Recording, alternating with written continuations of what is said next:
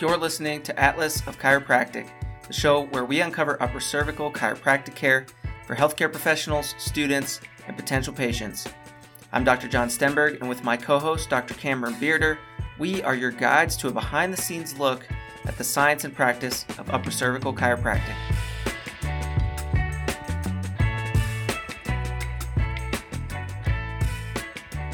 Welcome to the Atlas of Chiropractic podcast.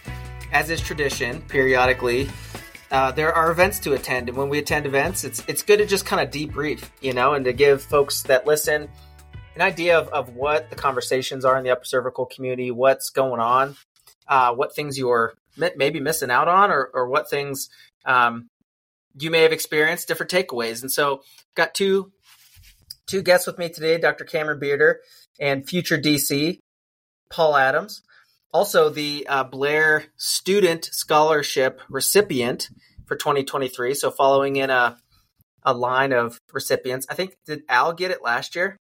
I think the year before he got Dr. it. Al Cobb, previous recipient. So it goes to someone who has, as a student, been a leader. And I think Paul has really, almost single-handedly, with the help of some, of Ben and Brendan and a few others at Life, like you guys have really, honestly, brought awareness of Blair. There's a lot of electives, but you guys have created a really solid community of folks that are interested in upper cervical work and Blair technique. And we had like record student attendance. And that's in large part to your efforts. So we appreciate that, man. And it doesn't go unnoticed. I know you've spent a lot of additional time besides studying, besides boards, besides clinic, doing that. And so I hope that the younger students appreciate it, but we acknowledge it. And I've told a few students, you guys are way ahead of this stuff than I was at that time. I was just barely interested in upper cervical by 12th quarter. So you're well on your way, man. So I've got Paul and Dr. Bearder with me. And I think the way we're going to break down this Blair conference is just kind of take it two days at a time. So we've got Friday and Saturday content. Let's just recap for the folks what we did. I'd love to hear what you guys got out of it, key takeaways.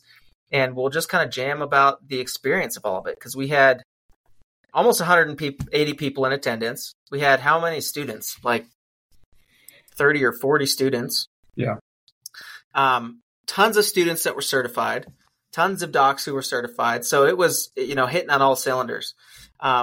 First question though, Paul, I was going to ask you explain the student certification process, because this is a brand new thing that the Blair Society is doing. So how does a student get certified in Blair?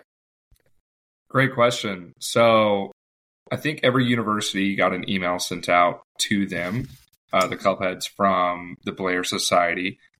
And it was a two-part thing. So the first part is that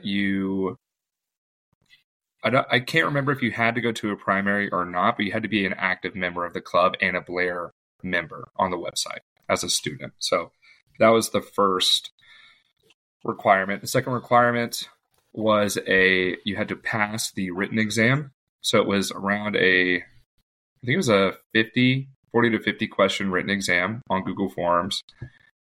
And so I've taken about 3 primaries and then 2 intermediates before that. My previous quarter, I took the Blair elective at Life University. And so I say that because the level of questions, like the difficulty, is on par with what the amazing Dr. Herman teaches during the elective at her final. So it's pretty intense as far as the 4 basic listings, and then some of the axis listings as far as what angles are on what views, what is your line of drive, what's your setup, contraindications, history, etc. So you have to pass that. Once you pass that, then you get the go ahead, and you then send in 4 videos of the various adjustments. I think it was like an Atlas anterior, Atlas posterior, C2 or axis anterior, C2 posterior.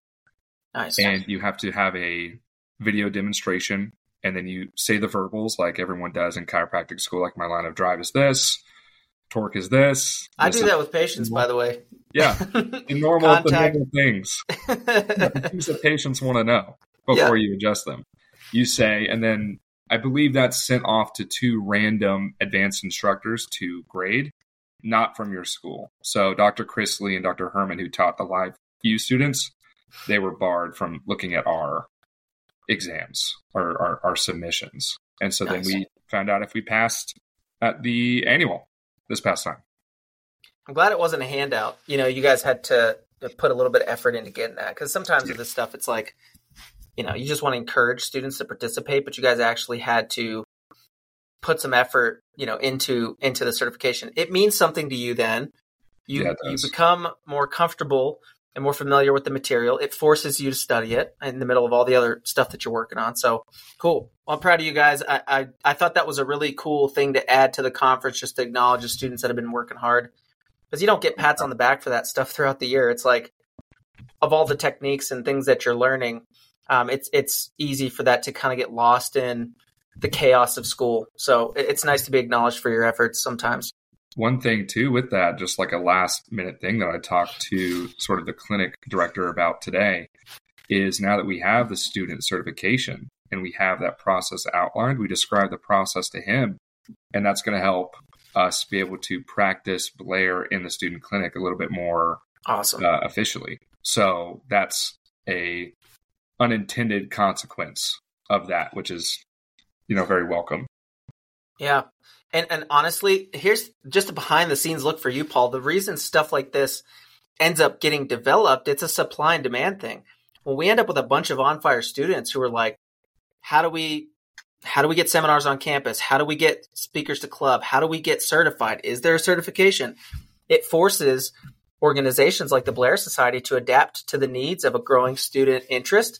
And that actually creates more opportunity in the future. So again, that's, fruits of your labor. So that's pretty awesome. And in the future, more docs will be, this is what I was thinking at this conference, because, having conversations with students, like, you guys are sharp, man. Like, you're thinking about things, you're asking good questions, you're putting yourselves out there and networking and shadowing and doing all that stuff. Like, there's going to be a lot of opportunity for docs to hire associates that are way more ready to go than even the few years that, in the few years past. So I think that's awesome, and a really, really, really good opportunity. All the more reason, this is another thought I had for you docs, to make sure you're brushing up, because these students they're getting after it, and they're learning, and they're sharp, and they want to show up in an office where someone's going to continue to build them up and develop them and add to the total experience for the patients in the clinic. So you can't be some, fuddy-duddy old doc who hasn't done any training in a while. Hire one of these young guns. They're going to hold your feet to the fire. So I'm proud of you guys for that. So awesome.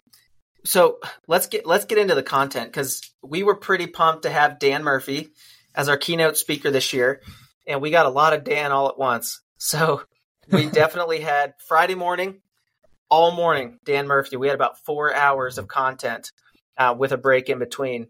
So I personally have not heard him speak before. And the topics were upper cervical subluxation research. He talked about some neurology. He also talked about some biochemistry, which I know is something he's strong in. And as a chiropractic orthopedist, he talked to structure too. So you guys have any key takeaways from Dr. Murphy's presentations? Anything you thought were worth mentioning for the folks that didn't attend? Go ahead. To your question, the one word I kept hearing a lot from Dr. Murphy was symmetry. He was talking about symmetry. He referenced upper cervical. He referenced chiropractic biophysics, which he actually helped develop. And, that's something that we talk about within our little circle, and that's something that we educate patients on. And I think, without getting too deep into it, I think that it's important for Blair practitioners and Blair students to realize the difference between global symmetry and articular symmetry, right? We focus if you're a Blair doc, you focus on an articular symmetry, but most of the research, actually all of the research, is on global symmetry. And that's one thing that especially the new doctor generation, so Paul and all of these students getting certified, being more aware of that global symmetry, which is what he was talking about. If you dig into the research, Dr. Stenberg, I believe that you covered something recently about was it pulmonary function or cardiac function relative to kyphotic posture? That wasn't segmental. That's global. And so, not saying that we need to abandon the segmental model, but the global symmetry is something that I think the Blair approach could probably incorporate. And when you have someone like Dr. Dan Murphy, who is, what do you say, practicing for 42 years, I think, 42 years in total, when someone like that speaks, you want to listen. So that's I just kept hearing that word, symmetry, symmetry, symmetry. So I've been dwelling and thinking, pondering on that over the last couple of days. Yeah, with structure, we all agree that structure is important for the most part in chiropractic, especially upper cervical. But sometimes we have different ideas about what structures are important and how they should be aligned and what things we need to do to achieve those ends. And again, if you follow the evidence, when we talk global, we're talking about the cervical spine as a unit. We're not talking about an occipital articulation, a C2, C3 facet. Those are parts of the whole. We're looking at the whole, and then we can isolate out the parts of the whole that need to be attended to. But it is, I think, worthwhile to consider the whole, and to see changes with the whole. And he explained the neurological pathways with that. One of the quotes that I wrote down there is, let's see. He emphasized the importance of understanding a constant versus intermediate input. And a structural biomechanical change to the spine is a constant input into the system. So if we make an adjustment, this is what we talk about with adjustments, quote, holding. We want to make a consistent and persistent biomechanical, neurological change with an adjustment, because that reinforces the feedback loop of positive neurology, positive biomechanical motion, positive structural balance. And so one of the things about holding is it's not this kind of like airy-fairy, esoteric idea of, something going on magically inside the patient. Like, we have to have outcomes associated with that so that we can track our progress either toward holding or knowing when and how to intervene. Yeah. And the flip of that is, and I've seen this, is sometimes patients are, quote, holding, but we're not seeing those global structural changes. And so then it gives us an opportunity to say, okay, how do we now influence that outcome specifically? Because we understand now, not just with our chiropractic techniques, but even with the conversation that he, had with us about inflammation and how the end stage of inflammation is degeneration, is arthrosis, is fibrosis. So we want to stay ahead of that curve for our patients, and we want to be mindful that we are achieving all of the outcomes. We can pick and choose the ones we're strong at, but I do think it behooves us, if we're going to have these folks entrusting, their health into our hands, literally, to pay attention to these types of concepts that a guy like Dr. Murphy, who's, he's not from our little circle, he has some familiarity with it, but he brings a different perspective to the table. I think that's really valuable. And so I appreciated the wide range of topics that he covered. But that was one thing I wrote down to pay attention to. It's like that's what we want, right? We want that constant change in input. We want that constant feedback into the nervous system, into the structural system, that is more positive for a longer period of time. And obviously we want our people to feel good, but that, as a functional outcome is super important as well. Yeah.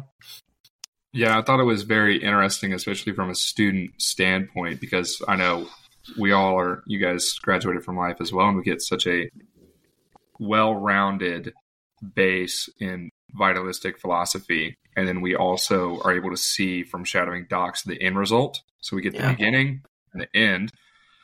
And like you said, it's the whole picture. It's the whole body picture. And he really filled the holes in as far as, what are the actual biochemical cascade, pathways. Like, he provided pictures. He provided his own flow charts that he created to dumb down the neurology for students like myself. He, not to get too in depth with it, but the whole piezo 1 receptor and, the link with Meniere's and how that is like the middleman for DDD and DJD that we talk about every day. And now that I'm starting to talk about every day in clinic, using the old, like tire imbalance, if your tires aren't balanced and one's going to degrade faster, shtick that you tell your outpatients. Like, it's cool to have this more in-depth look to it. And it was a lot, but it was every time I started to doze off, he said piezo 1, and I used that as a trigger word to like open my eyes again. Yeah, and that term, that piezoelectric effect, that's something I remember hearing about in school. And it kind of changed to your point, the analogy or like the understanding of how is degeneration forming, because we assume it's bone on bone, right? It's just rubbing. It's like friction in the body. This came up in a Blair Technique Facebook page recently, communicating to a patient about a condition of arthritis and how that develops and what the risks and the benefits of care are and all that kind of a thing. If we don't understand how the thing happens, then we're going to give our patient an incomplete understanding of not just the condition of their spine, but also how we can support them. So it's not just a mechanical friction model. It's an electrochemical, condition that affects the osteoblastic activity in the bone. And even just understanding, he was talking about biotensegrity and just the different characteristics of bone, with that model of how forces are transmitted in the different types of bone tissue. Fascinating stuff. When I see a guy like that, he's 68 freaking years old. And, the way he was rattling off studies and authors and dates and, it really inspired me to continue to learn and grow and to internalize some of this information, because he could have stopped looking at stuff decades ago, right? He knows how to get results. He knows what's important to pay attention to with patient care, but he's continuing to stay on top of the science. And I really appreciate that. I think there's something really powerful about that. And if, for upper cervical chiropractors, I think, we have this interesting place in the profession where we lean really heavy on the science, because we're not just treating people over and over and over endlessly for a short-term symptomatic relief. We want to have a good handle on this science so that we can help folks understand, and we can also be accountable to, our outcomes with them. So that's always inspiring. Guys like him really, really, make me want to lock in, dial in, and just continue the marathon of practice. So, anything else? A lot of magnesium. Well, how about this? I mean, again, structurally, this is something that I think is important. And I've had other docs talk to me about this, but I don't hear it in the kind of conversations in upper cervical often. He talked a lot about gravity. This is to your point in the beginning, Dr. Beard, about, the importance of that balance and that symmetry is the class 1 lever system of an upright posture. There are physics involved.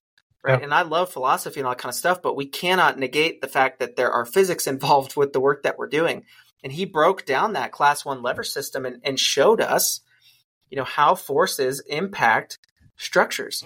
And this is something that Dr. Sweat used to always say in the AO elective. He always used to say, all parties agree that the spine is a mechanical structure.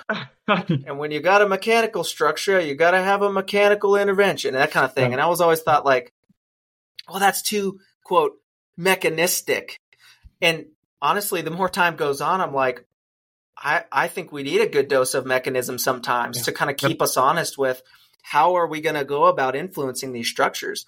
And so I appreciate those visuals about the lever systems and the class 1 lever system, the fulcrum, where the weights are balanced and all that sort of thing. That's a good visual and a good reminder to be mindful of the physics and to influence our outcomes directly based on those principles.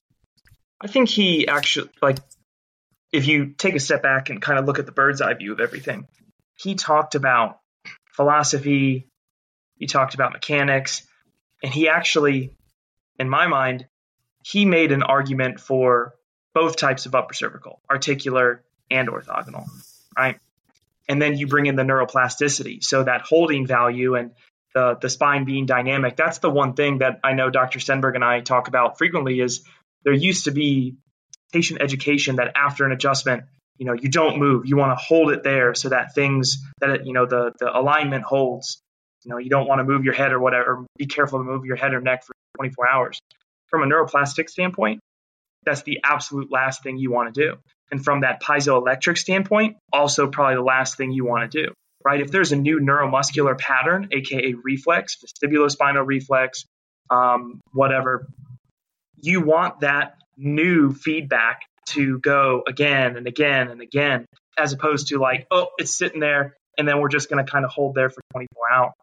So I like that he, maybe that's on my own interpretation because of what I've looked at in the past, but it was interesting that he brought in everything. Absolutely everything. The most beautiful thing. He talked about supplementation. He talked about lasers, which is sometimes not something that folks want to talk about. in the upper cervical world, but there's a time and a place for everything. And I think he did a great job of marrying it all, so to say. Yeah. Word. Well, with that gravity concept and structural balance being a first class lever system, gravitational posture being a first class lever system. Another quote I wrote down here was that changes in load centers drive inflammation. Yep. That leads to fibrosis. And another quote he said later is, chronicity is not a muscular problem, it's an articular problem.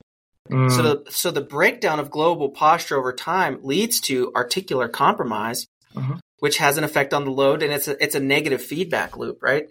So I think it's interesting, again, to say, that we understand the merits and the pros and cons of each technique assessment, whether it's CBP, it's Atlas orthogonal, it's Blair, it's Nietzsche, whatever, right? Yeah. We understand they all have their merits and their, gaps and limitations. But I really appreciate one thing he said, which is dogma hampers progress. Right? We talk a lot about progress. We want chiropractic to reach more people. We want to get better results. We want to see progress. We want doctors to be more financially rewarded for their efforts and all that kind of thing. It's interesting to think about we talk about self-limiting beliefs as negative things, but sometimes there are some positive self-limiting beliefs, right? Some things that we really cling to that aren't bad, but they may be, holding us back from moving in a direction of progress. And so I really appreciated that quote. I wrote it down. I'm going to be thinking about it because it's easy for us to identify that in everybody else, right? It's like, well, here's where they're wrong, or where they've got blinders on. And if they just knew what we knew, right? We hear that all the time. I think it's good to turn that on ourselves and go, where are we kind of like, holding things close to the vest? Where do we feel insecure with different opinions that don't necessarily, jive with ours? Like, I think those are great opportunities for us to move forward. And I personally, I'm all about growth. I think, chiropractic is about adaptation, right? We talk about that all the time. So let's not get static and dogmatic in our thinking. Let's adapt. These people need us. So that's a verse. Don't get static and dogmatic. Yeah. Bars. I got those for days. There we go. Last thing, and I don't want to overdo it, but there was a what do you call it? A prequel. So there's a 17-page PDF, and I thought it was kind of interesting the way he taught from a PDF. That was actually kind of a neat way to do it. I'll make that prequel available for folks that weren't there. I'll put a link, or just go ahead and email blairchiropodcast@gmail.com if you want his prequel notes. You don't get the full set because you weren't there, but that will give you a little bit of a taste of what Dr. Murphy had to offer. So I have no problem making that available to listeners if you weren't able to get it. And it will have a lot of resources. He referenced a lot of books and papers that were in the notes. So rather than you being able to hear everything he said, you'll see the references that he was working off of. And I'd encourage you to go look at those for yourself. So Awesome. So Friday morning, we were real heavy with Dan Murphy. We covered all that. I mean, we could go on. The guy talked for 4 hours. There's no way we're going to sum it up in 10 or 20 minutes. But really appreciated that. And then afternoon, this is where things got a little bit more practical. Started with a thermographic imaging. Dr. Jeff Hanna, who has put together the module on pattern analysis, our online training for pattern analysis, which is now approved for CE through Sherman College of Chiropractic. Shout out to Dr. Frederick Scherger and Dr. Jeff Hanna for putting that together. Paul, I'm gonna single you out for this one. I really want to get your take on this because Cameron and I both have experience with thermography. We've got training in thermography, but for someone in school who I know you don't get good training in thermography, what'd you get out of that one? What were some takeaways, or what was your impression of that presentation on thermography? So I really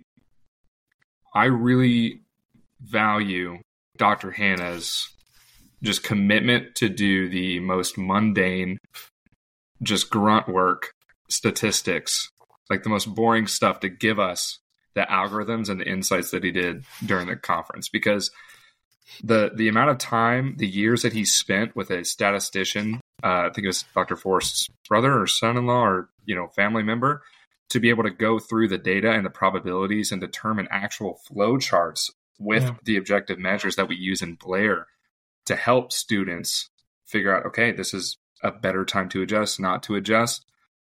I mean, I took pictures of those the second I saw them, and I passed that on to all of the 30, 20 students that were there, and I'm going to be implementing that in clinic this week. Like, that is something Awesome. I'm going to have on my phone. So I am very excited, and I've done his module online, his pattern module as well, because you don't really get a lot of good instruction in the chiropractic school. So the fact that that is online and available through the Blair Chiropractic Society, I think anyone that wants to do pattern analysis and who is able to do upper cervical in their clinic, if you just make that investment and do it, I've seen it impact my very limited patient experience with my, care, like leaps and bounds. And it provides that discipline. And I thought it was awesome. He made a very boring topic very fun. It was a challenge. But it's data, and someone has to help you interpret the data. There's all this weird stuff out there about thermography, and people have their own opinions of it, whether it's important, not important, how they use it, the things but for someone to break it down and say, to your point, like, here are, I don't want to say standards of care, but here is a, unified approach to this, that takes me out of it and my technique out of it and just gives you kind of a decision-making, right? Clinical decision-making framework.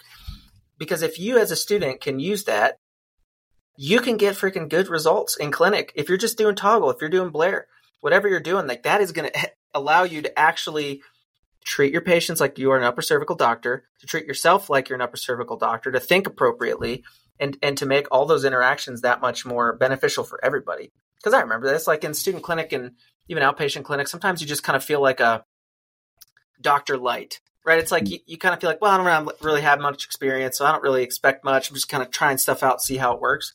That's BS. If you're going to be caring for people, especially their upper cervical spine, like, you need to be accountable to results. So Absolutely. wherever you are lacking in your ability to get those results, like, you need to get on it, and start putting some work in on that stuff. And I appreciate that he made it that straightforward, so that you don't have to agonize, over all these random resources and try to figure it out for yourself. You can just, take that resource and run with it, and it'll put you guys in a position to be way more successful. Frankly, you guys probably understand pattern analysis than every instructor on that campus, besides maybe Dr. Herman. So for what it's worth, that's not a small thing.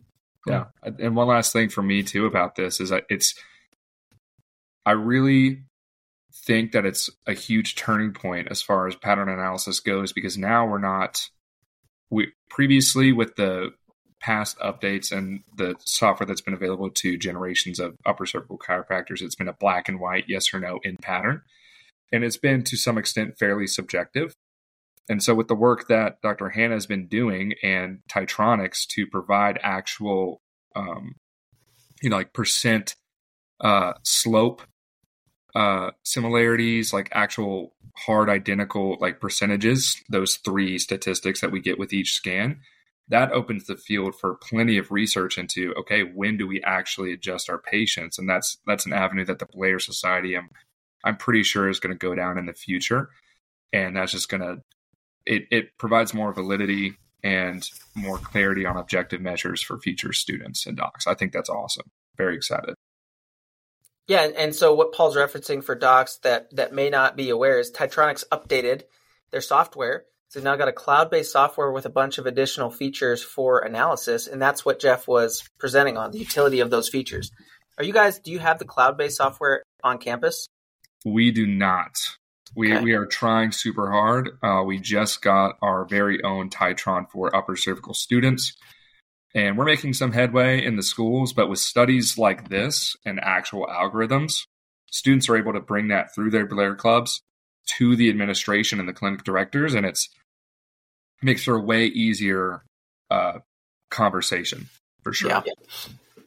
Even without that, though, with the tools you guys have available on campus, you'll be that much farther ahead. So Awesome. Yeah. Shout out to Dr. Hanna. And I'm really grateful to have him stateside again, because it's just, he's one of those people that is not dogmatic. He's a thinker, and he's a tinkerer. I like that. And so I think there's going to be a lot of cool collaboration with him in the future. And so we're real grateful to have Doc here, accessible, not on the other side of the world there. So awesome. There's and then an extra Friday, bar right there. He's a thinker and a tinker And a second. midnight toker. There we go. We're getting further in. We rounded out our Friday afternoon with an overview of the Blair technique and Dr. Forrest, who, 49 years of practice. Like I often wonder what it's like for a guy like Dr. Forrest to be in a room with almost 180 people at a Blair conference. Yeah. When they started doing this, I mean, he was there at the first meeting of the Blair Society in 1986. Now here we are. There are more students in attendance than have been at most, many of the Blair annual conferences. Like that's gotta feel some kind of way for a guy like him. So I'm always curious, but I appreciate him continuing to keep the history of how this is all developed in front of us and to keep us, mindful of the progress that has been made. Because I talked to Dr. Williams about this, or Dr. Banich, actually. She said, we've seen this in the past where there was kind of a growth curve and then things fell off again. And she said, I think this time it's for real. And I can see that over the last few years, the momentum that's building is sustaining. And that's a very encouraging thing to hear from someone who, again, has been at this for a long, long time. So it's good, to be mindful of your history and to recognize those patterns, because we don't want to be, we don't want to just burn hot, and then flare out.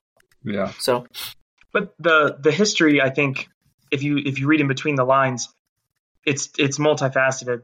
You have the docs who are carrying the torch out in the field, but at the same time, you have to have interest, right?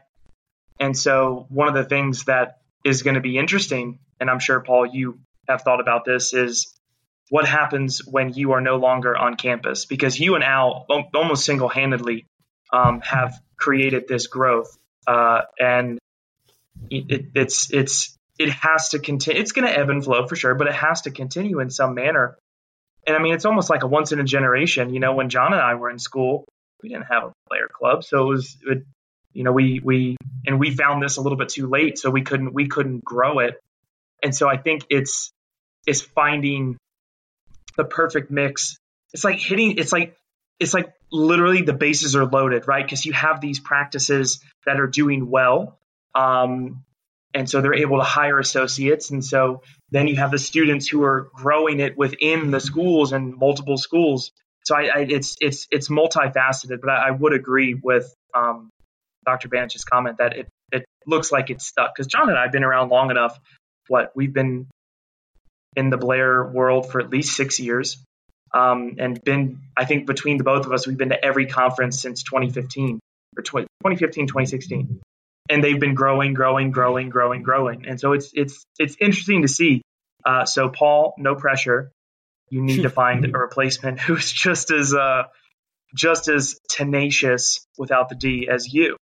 Good luck. Should be fun. Yeah, that's one thing that I've been thinking about, especially since Al passed it down. Yeah. Alan Watson, who got me and Ben Wegner and Brendan Paul into it, and those are just like my right-hand guys, so I couldn't have done it without them. I have an amazing team of students, because it's all about the vision that the Blair Society has crafted and the resources that they have made available to students. That's what you sell on your campus. That's what you tell students. You try support. Not to make it a cult of personality. Yeah, the support. Yeah. And that's been the big driver. And before this, I was on a call for an hour with our 2 new presidents. Cool. And we have a lot of younger students who are going to be in school for an additional 2 years. And we were genuinely just talking about standard operating procedures and everything that we're handing down, and then also countermeasures for when the amazing Dr. Herman retires eventually. Like, we were like, okay, we need to be ready for Not this. happening.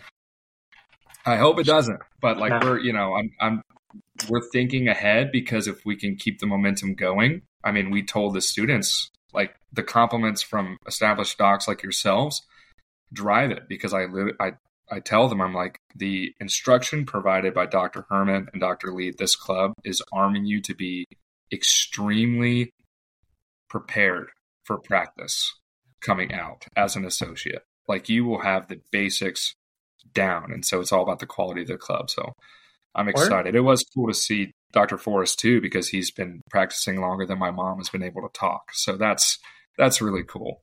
He's been I hope you didn't say that to him. No, but it is wild.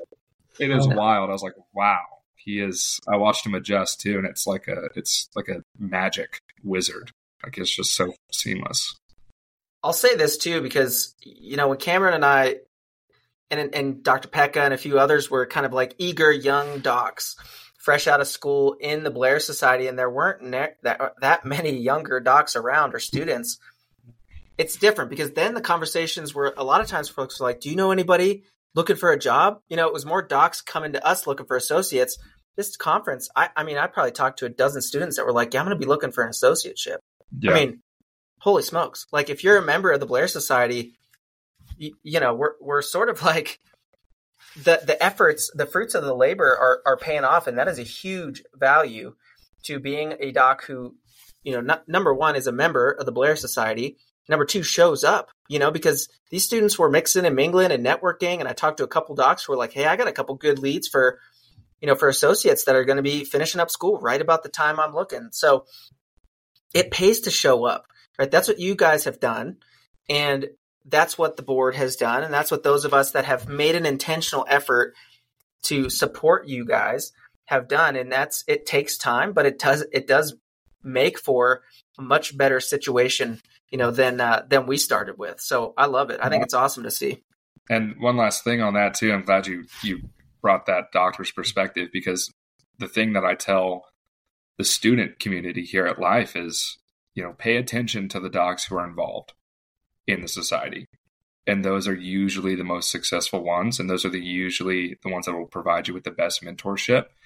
So if you're a doc who didn't come to the conference and we missed you this year, we have like dozens of students that are eager to meet you and gain your experience. And I would really encourage you to be at the next one and become more visible to us, because like you said,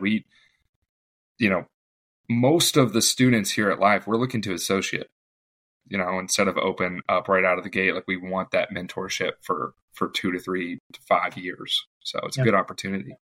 Nice. And it does create more opportunity. Like even today, I was just, thinking about the weekend, and I had a really weird case, for a new patient today. And I just, in the moment, threw together a group chat on Instagram with, 12 or 14 of the students that I met this weekend and said, hey, I'm just going to keep talking to you guys about cases and stuff. Like, there's opportunity to continue these conversations after the fact. And when people get together and get excited, cool stuff happens. So love it. Absolutely. Speaking of, Saturday, the cool thing about the Blair weekend, I guess if you want to call it that, is I always appreciate the hands-on training, because some of these adjustments are weird. Some of them make sense. Some of them don't make sense. But like, there's a lot of stuff going on with Blair adjustments. And so we spent all morning on Saturday, basically 4 hours, training all the different adjustments. And Paul, I saw recently you posted a video from a couple years ago of you doing an adjustment, and then seeing your adjustment videos now, like, dude, your skills have improved a lot, So what was it like going through those stations for you? Did you feel comfortable and familiar with this stuff? Or what did you take away from the hands-on portion? I loved it. That was I did the review survey to give feedback to the society for the annual, and all my students, all the students did as well. And so it was very surreal to see that video. Someone sent that to me, and I had to post it immediately, because like, wow, the growth. And I did feel like we had a good handle on it, because we do have Dr. Lee and Dr. Herman. I mean, every single one of those adjustments, even the side opposites and the double, we had done before. Like I had done that adjustment before. And so it was cool to not only refine it with more repetitions, but also get different advanced instructors' perspective on it. With Dr. Bulow and Dr. Fiore and Dr. Forrest and Sugar and all these amazing advanced instructors, it was cool because they each explained it in a different way. And so I picked up amazing, just little tweaks for each of these adjustments. And it was really cool to see, for 4 hours, docs who have had 30 plus years of experience training alongside students who have had a year, if that. And it was a lot of camaraderie, and it was super, super fun. It was my favorite part. Nice. And they love it, don't they? I mean, like, some of these docs, like you mentioned, Dr. Sugar, he's just like in his element when he's there teaching hands-on, and he is hands-on. Like, he'll maneuver your body. He'll help you kinesthetically. Like, that stuff, it's hard to feel that and get that feedback. When you're practicing, you're just doing what you think is right. But when someone makes that refinement, shows you what it should feel like and look like, you can then go practice that. That's that neuroplasticity, right? You have to practice the right thing, to do it on purpose. So it's a good opportunity. I picked up a few refinements, a few things that I thought I understood well, were just presented in a different way, and it kind of shifted my thinking about the mechanics of some of these adjustments. And so, again, it's worth it. And I sometimes think I'm smart and know how stuff works or doesn't work. Then you go around these circles and I'm like, oh yeah, dummy, just listen to the people that have been doing it longer and weigh that heavily, and then make decisions about what you think is important or not. So yeah. Well, it was on good. That too. Like that exact thought you just said about how you picked up refinements as a doc in the field.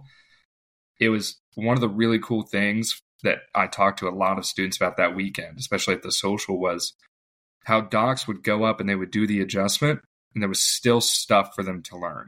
And they had been in practice. And it wasn't they don't have a grasp on the adjustment.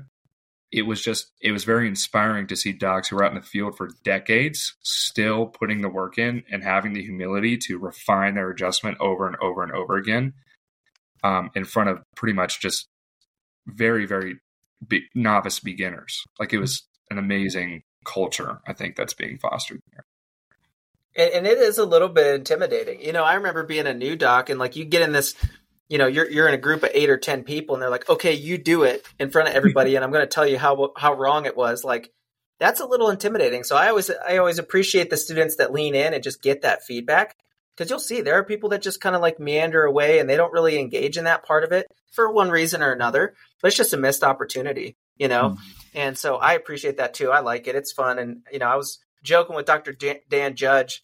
There's a table there and I'm just doing toggles on or whatever. He's like, what are you showing off? And I'm like, we just can't help it, right? You see a toggle table, we're like, yeah, you just got to get on it. So it's fun. Awesome. This is where Dr. Beard is going to shine, because you got to present applied neurology of the CCJ and vestibular syndromes. And I've been anticipating this presentation for a long time, just kind of talking with you in your preparation and the conversations we've had over the years. But this is kind of a unique perspective where I just attended as a doc with no, obligations. You actually got to present on the stage, and then Paul being a student. So we've got a lot of unique perspectives to bring to this particular conversation. First, I'd like to just kind of know what it was for you after thinking about and preparing and planning for so long for this presentation to actually just get up there and do it. Still thinking. I can say that when I finished it, I was actually very satisfied. I had 82 slides. I put 2 slides in the hotel room because I wanted to talk about something. But 82 slides in basically 58 minutes. And I knew it was going to be fast, and it was 2.5 speed. People started taking notes, and then apparently they stopped. But that's why I created that website after. So, no, it was good, and I spent the better part of 6 months putting that presentation together, and there were so many iterations of it. I wanted to focus only on upper cervical, and then I realized, I don't think a lot of us have a super awesome grasp on the vestibular system for one reason or another. And so that's a learning opportunity, right? Just like showing up and, slamming down an ASR RTC, having Sugar watch you and getting critiques. It's okay, we have room for improvement. And this is, and it's also somewhere where we can really shine. So I rewrote it a bunch of times. My wife is watching me do all this stuff. You're going crazy with this. And John, spitballing off you, but it was good. It was really good. And looking back on it, I think it was the perfect flow of hey, there's anatomy, there's physiology. And I kept dropping little tidbits about here's how you can apply it. And I truly do mean what I say or what I said at the end of it. And that Blair has a really unique opportunity that probably most other upper cervical techniques don't have. And it's more the neurological aspect of things, in that we can conoider the side opposite or different contact point adjustments and use those in to affect the neurology. And so, the thing about the brain is there's 2 sides. That's it. You do something on the right, it's going to bias over to the left. So if you need to switch up your adjustment for neurological reasons, you can still do your ASR, but you can do an ASR LTC, so like it was really cool thinking, digging back into the Blair, as it were. But it was good. It was really good. I don't know that I would change much. Actually, no, I changed a lot, but I don't know that I would change much in terms of how it was delivered. And that was kind of my big, like, not fear, but my big apprehension was like, man, I really hope this gets delivered the way I see it and I hear it in my head. And from the feedback I got, it was. But yeah, 2.5 speed. I think that was the biggest feedback is, just going. And so when, I get up there and it's like, all right, go ahead and start. And I'm like, wait a minute, I don't have a mic. I don't have a clicker. I'm wasting valuable time here. I'm going to start yelling because I have stuff that needs to be done. So it went well overall. I'm very pleased with it. And I get to do it again in about a week and a half at Ortho, different topic. So, yeah. And he's not kidding when he says he's been working on it for 6 months. That's no exaggeration. And frankly, like, we're friends, right? We're in touch all the time. A little bit. But I can't say, like, the supplemental resources you provided and the detail in the presentation, like, you over-delivered in a way that no one else, I've never seen anybody bring that much value to one presentation, frankly. Yeah. And it hopefully sets the bar because it's so easy to just get up there and do the thing, and we had presentations we've seen and heard before. I mean, it's like, I think it's again, we're talking about progress, we're talking about growth, and we're talking about pushing the envelope a little bit of like what's possible with this Blair work. I like that, and I think it takes every once in a while kind of like a little bit of a shakeup, like, hey, this is actually the level of, value that you can provide in a 60-minute presentation. I know what you've seen in the past. I know what we've all seen in the past. And it's kind of like we get into this rhythm of, well, here's what we present and how we do it. And here's how the weekend goes and what we expect. Sometimes you just need to snap out of that and go like, okay, it's time to level up. And that's what I saw in your presentation. And I do appreciate, like, and I even cautioned him ahead of time, like, it's too much content, man. I don't know that you'll be able to get through all that. But I appreciate talking up to a crowd. There's like so much of the stuff we do. It's like, let's dumb it down and make it simple. We want everybody to get it at some level. That's BS. Talk up to people. Let's raise the bar. And if you exceed people's expectations, they will have to recalibrate their expectations and they'll have to rise to the occasion. And that's what I appreciate about that presentation. And even for the folks that weren't there, if it's okay with you, I'll put the link for the replay in the show notes here so folks can access the recorded version, not the live version with all the fun parts that got included with that. But if you're open to it, I'll include the recorded version so folks can go back and get access to that content, because frankly, those 2 handouts that you put together, the differential diagnosis and all that, that's invaluable. Mm-hmm. I mean, there's not an upper cervical doc that was in that room or anywhere else that wouldn't benefit from having those 2 handouts available to troubleshoot. Here's what you're actually dealing with, with a person with a symptom of dizziness, right? Here's how you start to rule in and rule out the systems involved, the potential co-management opportunities, the times where you're going to crush it out of the park and change their life, the times where you're going to have an uphill battle if you don't have the right information. I mean, that's good for doctors and patients and super, super valuable. And after hundreds of hours of training and even more hundreds of hours of synthesizing that information down, like those 2 sheets there's a lot there. So, and I've used that information about already. I mean, it's about 400 hours and probably actually a little bit more than 10,000. So you can assign value to it. But yeah, like literally and that's why now I'll be 100% transparent. Those were adapted from research. They were also adapted from Dr. John Chung, who is who also has done the fellowship education with vestibular. Like you have to rely on, or you have to partner with other doctors to move the needle. And Dr. Chung is who inspired me to get into the vestibular work. And so, I adapted it and put it a little bit more with a spin on probably what is going to walk into a Blair office, so to say. But yeah, like that's those 2 sheets. Like, I mean, John, when you and I were in school, and obviously Paul, you're in school right now. What do you want? What are you looking for? I hate to say this, but I'm going to say it. You want something to be easy, but we all know that it's not super easy. But if you have a little piece that kind of moves the needle from like not point A to point B, from like point A to maybe like point, I don't know, H or something like that, that's a huge gap. So someone like Paul can take that. If he has a patient in clinic and it's, this patient is like, oh, I'm dizzy, or, oh, I have vertigo, or my chief complaint is vertigo. Now Paul can say, well, wait a minute, are you spinning? And if that patient says no, he can just literally hand that sheet to that patient and say, circle what you have going on. It can be, it doesn't remove the need to be a doctor, but that's what I wanted when I was in school. And when you go to a conference, you want the Monday morning stuff, right? John and I talk about this all the time because, God, we go to so many conferences. It's like the Monday morning. We kind of giggle about it.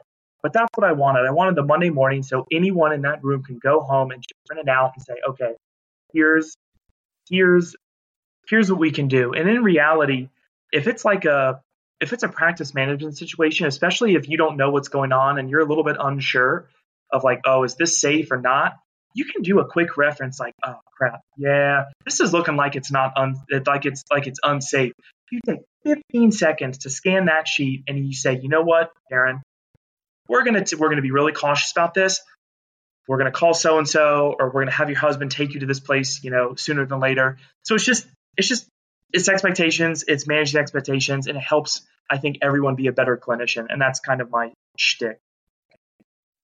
I think it complemented nicely Dr. Dan Murphy's presentations, because he even said himself, the complexity of the pathophysiology that we're dealing with in these people in our modern world is different than when he got into practice, right? So I think, sometimes I had this conversation with Dr. Gordon Elder. Yes. Shit. Yeah. That's awesome. You're probably in the back talking. No. But he did. And I had a conversation with Dr. Gordon Elder about this recently. It's like we talk about, quote, complex cases. Yeah. Maybe the cases are complex because we're applying a simple algorithm to them. Like you were saying, Paul, maybe we need to expand our algorithm so that less people are a, quote, complex case. Mm-hmm. And, it just makes troubleshooting that much easier when what constitutes a complex case is not we're applying the wrong tool for the job, but that it's truly complex and multifactorial and we understand our part in the whole.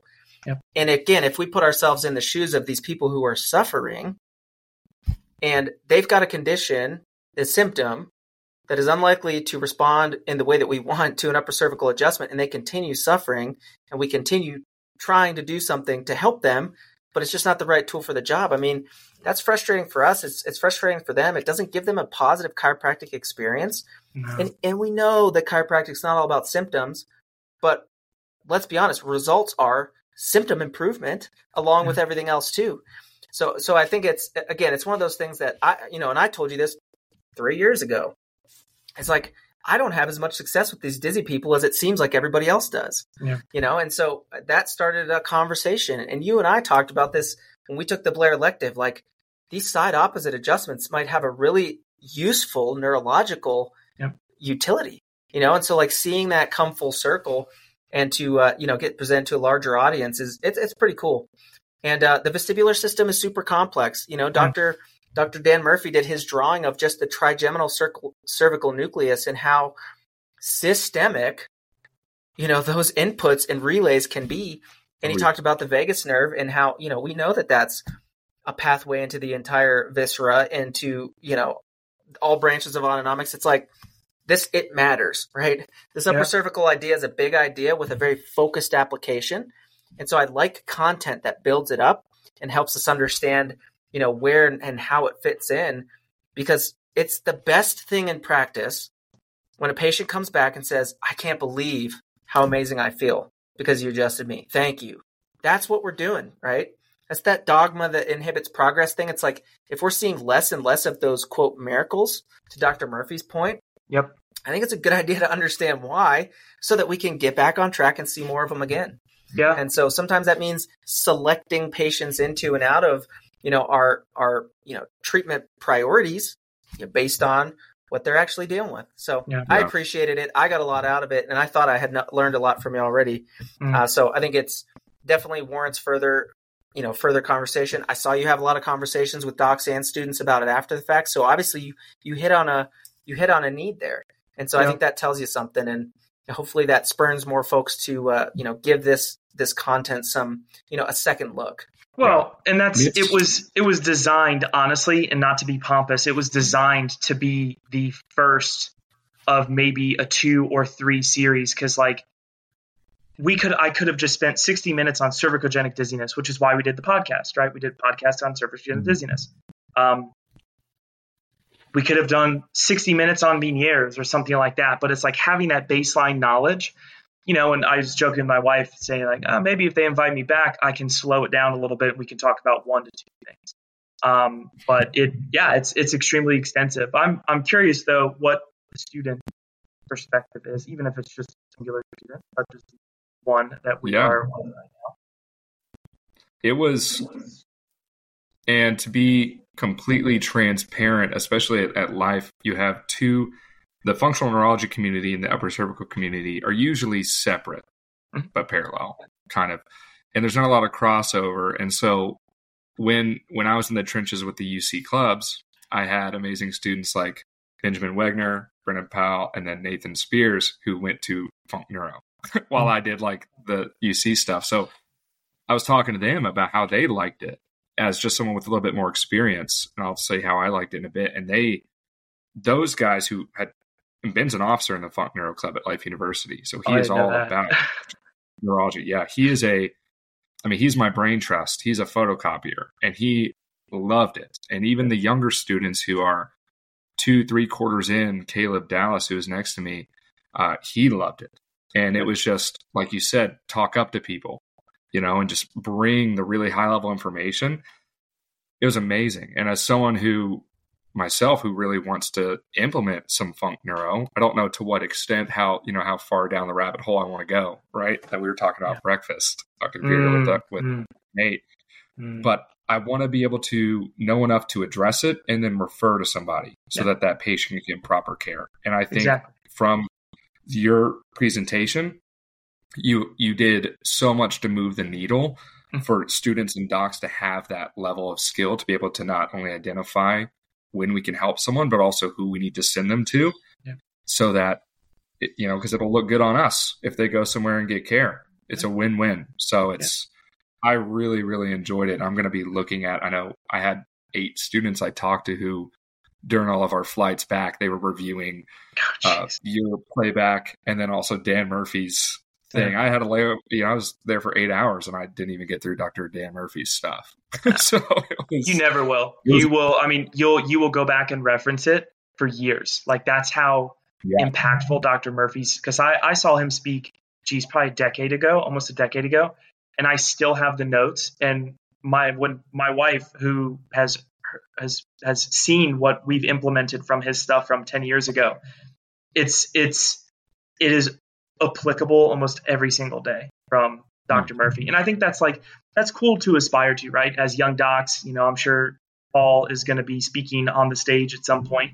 It's like, that is something to aspire to in terms of like deliver that type of impact on any type of situation or any type of topic. So yeah, I think overall, like we've got some really good people that we have in the Blair Society and that are connected to the Blair Society. And I think there's some really good people that we haven't touched yet, right? We haven't gotten a hold of yet.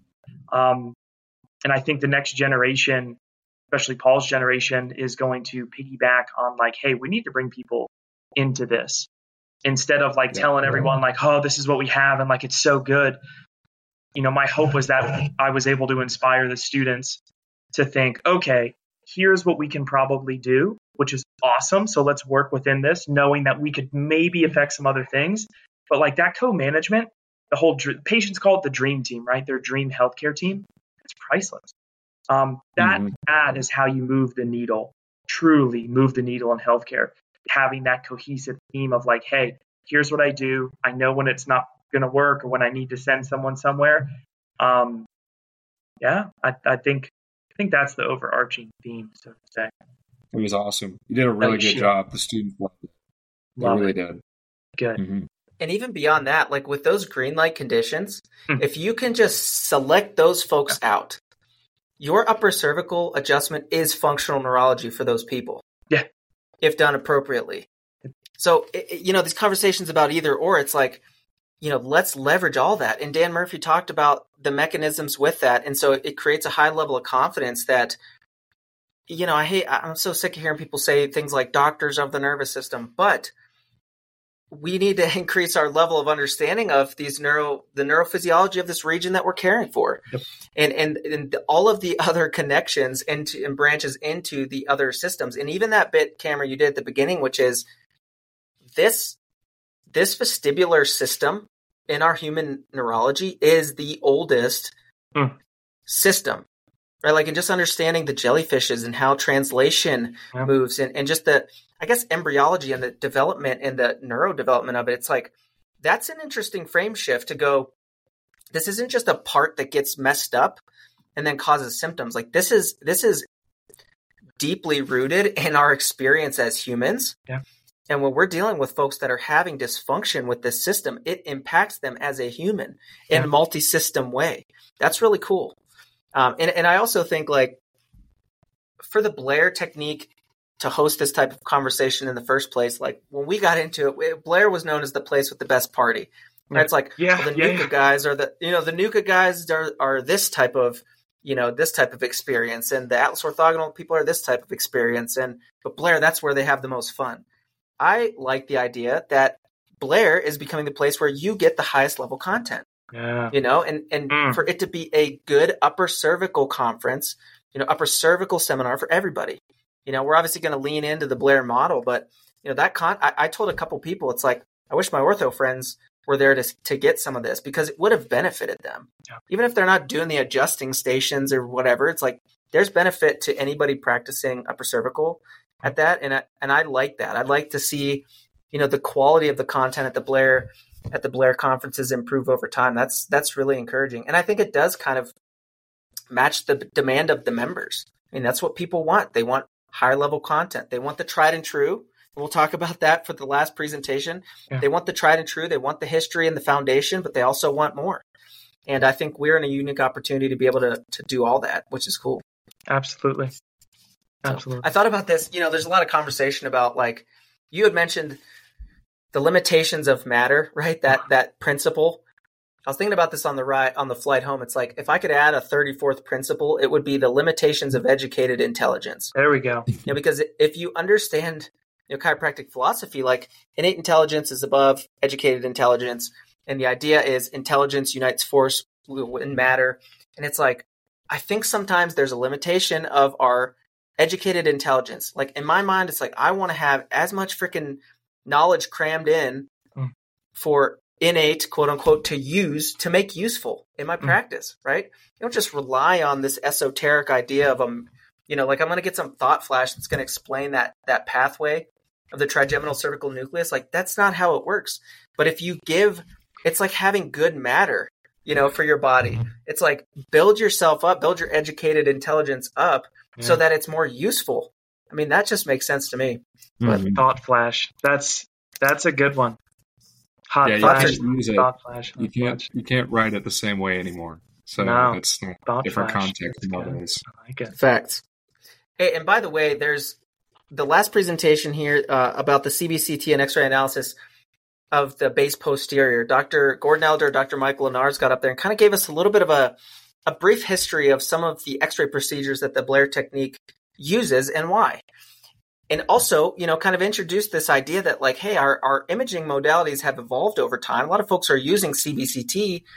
So I like this idea that, like, let's revisit some of our concepts and make sure that with advanced imaging, we're still using the best practice for this test technique. So Dr. Elder even is embarking on, and even today I signed up for, a CBCT research project looking at that base posterior analysis. I think that's cool.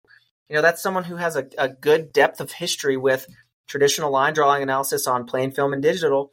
Now with the CBCT, they're going, things are a little different here. Let's modify our technique, or let's evaluate our technique with this new technology and make sure we're still on to the right ideas with this stuff. I think that's really encouraging. And I appreciated them. Yeah. I appreciated them, bringing that to the whole community to say, hey, and he even said, we're not selecting instructors out here. We're not selecting out the people that we know and like that are going to confirm what we want. He said, all you need to have is experience with CBCT, do a posterior analysis. We're going to welcome everybody's input on this, and we're going to do a group research project to make sure that our standards and our procedures are up to date.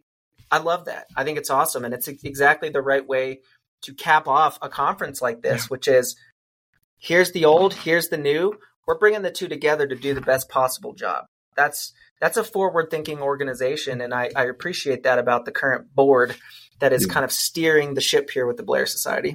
As far as I know, that's and I've been involved in other techniques. No one else is doing that. So it's very interesting to see that Blair is at the forefront of many things. Inclusiveness, students, John, you and I have talked about this ad nauseum. We need to start updating we need to start validating our theories with 3D. And to hear that from the stage is actually really cool. Almost to the point where it's like, oh, I wish I could time travel Paul back, about 5 or 6 years or so so he could understand the magnitude of that. Because it's like, students are going to say, oh, that makes sense. That makes complete sense. But that's been a long time coming. John and I have been involved with Cone Beam since Jake Hollowell gave his first Cone Beam seminar. And it's cool to see. I guess it's going to be recorded. Now, I would say now is never a better time to be an upper cervical chiropractor. I can't believe I'd ever say something like that.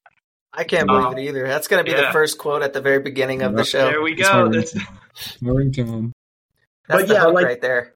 Paul, what do you think about that when you see this type of progress, especially with regards to cone beam and X-ray? You're learning X-ray in school, but you're getting the cone beam from the docs in the field. What are your thoughts on that?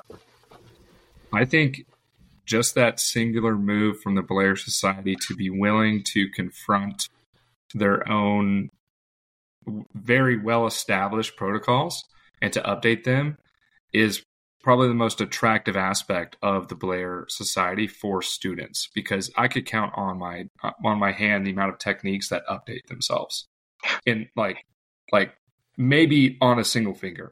It's especially here's what happens. They don't update. They start another technique. Exactly. And it spreads the resources even more thin, which limits progress. Again, dogma limits progress. Exactly. And we've had, and it shows a very healthy ego to be able to confront yourself like that. And students nowadays, we love that.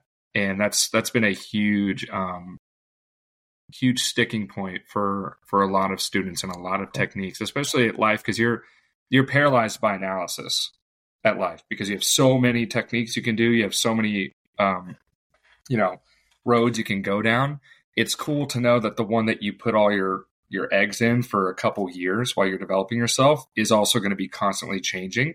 So, it's not a dead end, right? It's not like, oh, I'm going to be stuck at the end of this road. It's like, no, they're constructing further avenues to go down, whether that's bringing in new speakers outside of the organization, exploring new topics. I thought this weekend was a perfect balance of reaffirming things that we know, confronting things that we don't know, learning new things, and then setting up action steps to do those 3 things again next year. I thought it was great. Out of the 3 I've been to, this was my favorite one. That's awesome. Awesome. Mm-hmm. And it's hard to do better every year, and I know that anybody who puts these types of things together feels that pressure, to always over deliver to your members, because that's the thing about raising the bar is expectations go with it.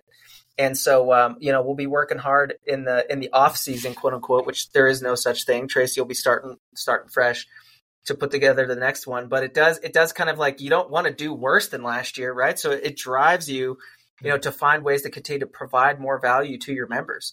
240 freaking student members. That's unbelievable. I got goosebumps when I heard that. And to me, that creates a sense of urgency that man, if you've got students' attention, you really need to bring the best foot forward, but then also, meet their needs. It's easy a lot of times for us to assume we know what students want, but to engage and participate with the students and find out what they really want, what they really need, and what's really going to serve them in their practicing lives. That's a different thing altogether. So I think that, the data seems to support that the Blair Society is doing a good job of staying in step with the students, Mm-hmm. and I hope we can continue to do that.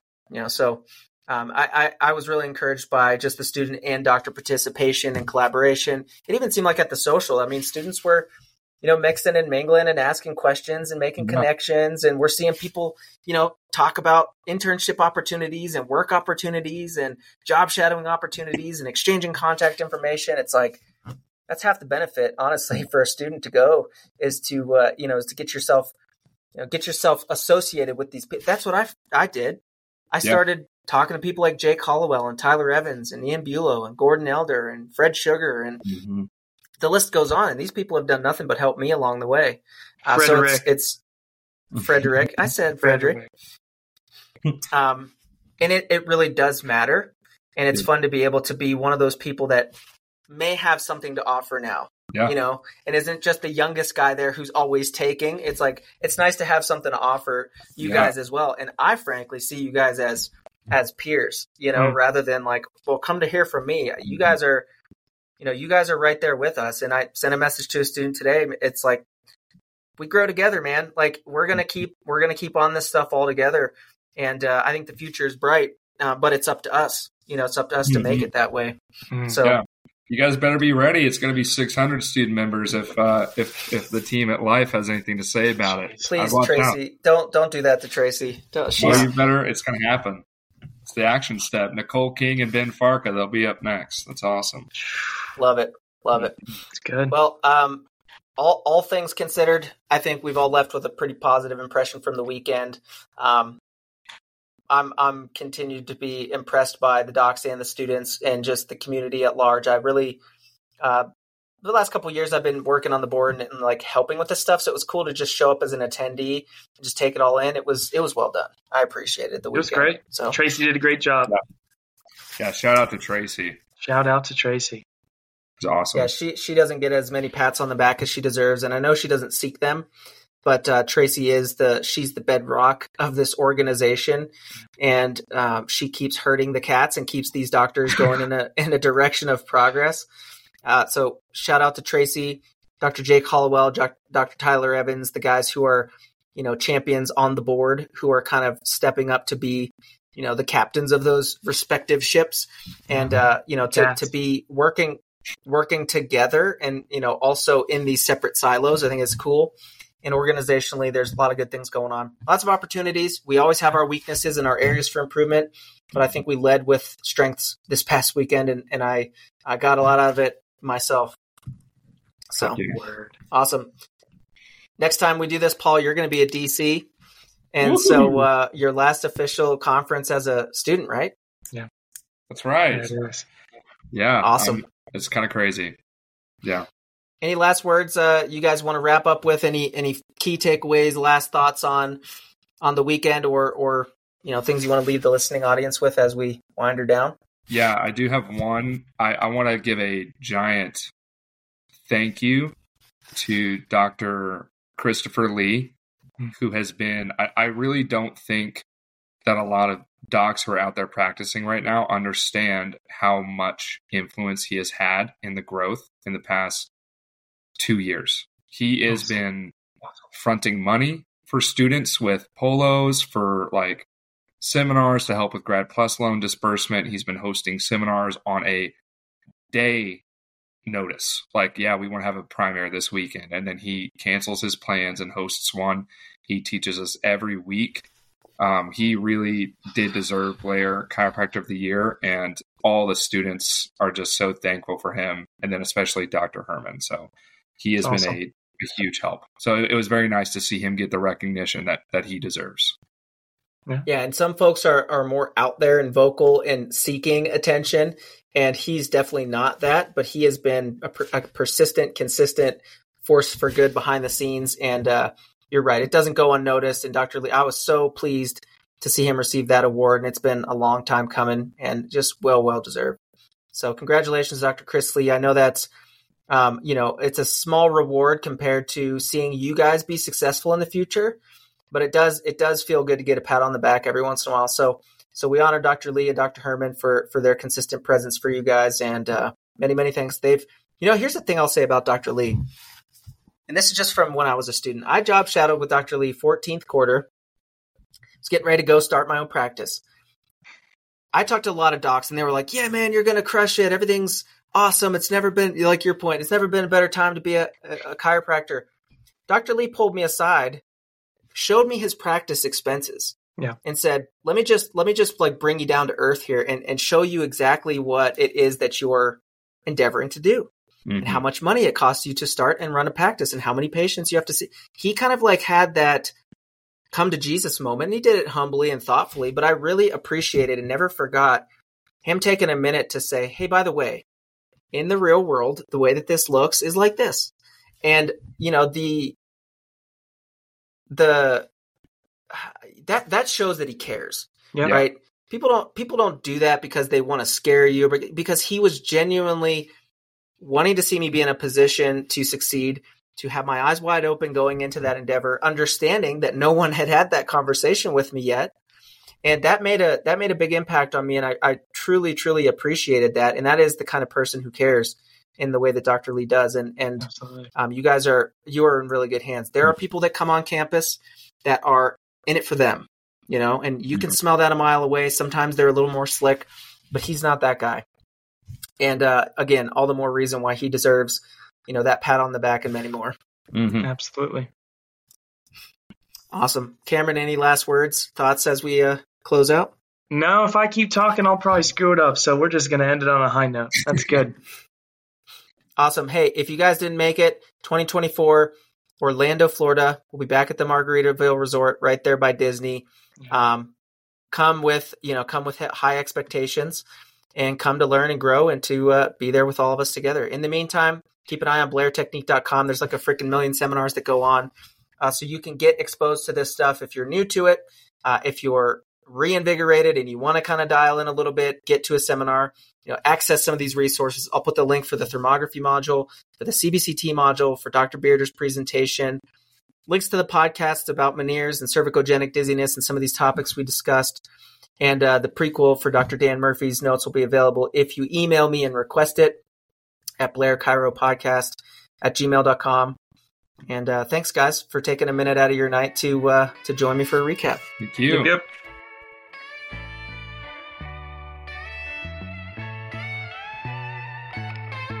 Hey, we just wanted to say thank you for listening to Atlas of Chiropractic. We really hope you enjoyed this episode.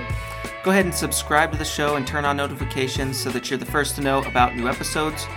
Leave a rating and review to let others know how you really feel about the conversations we're having. And last thing, check the show notes for relevant links, contact info, and resources that we mentioned during this episode.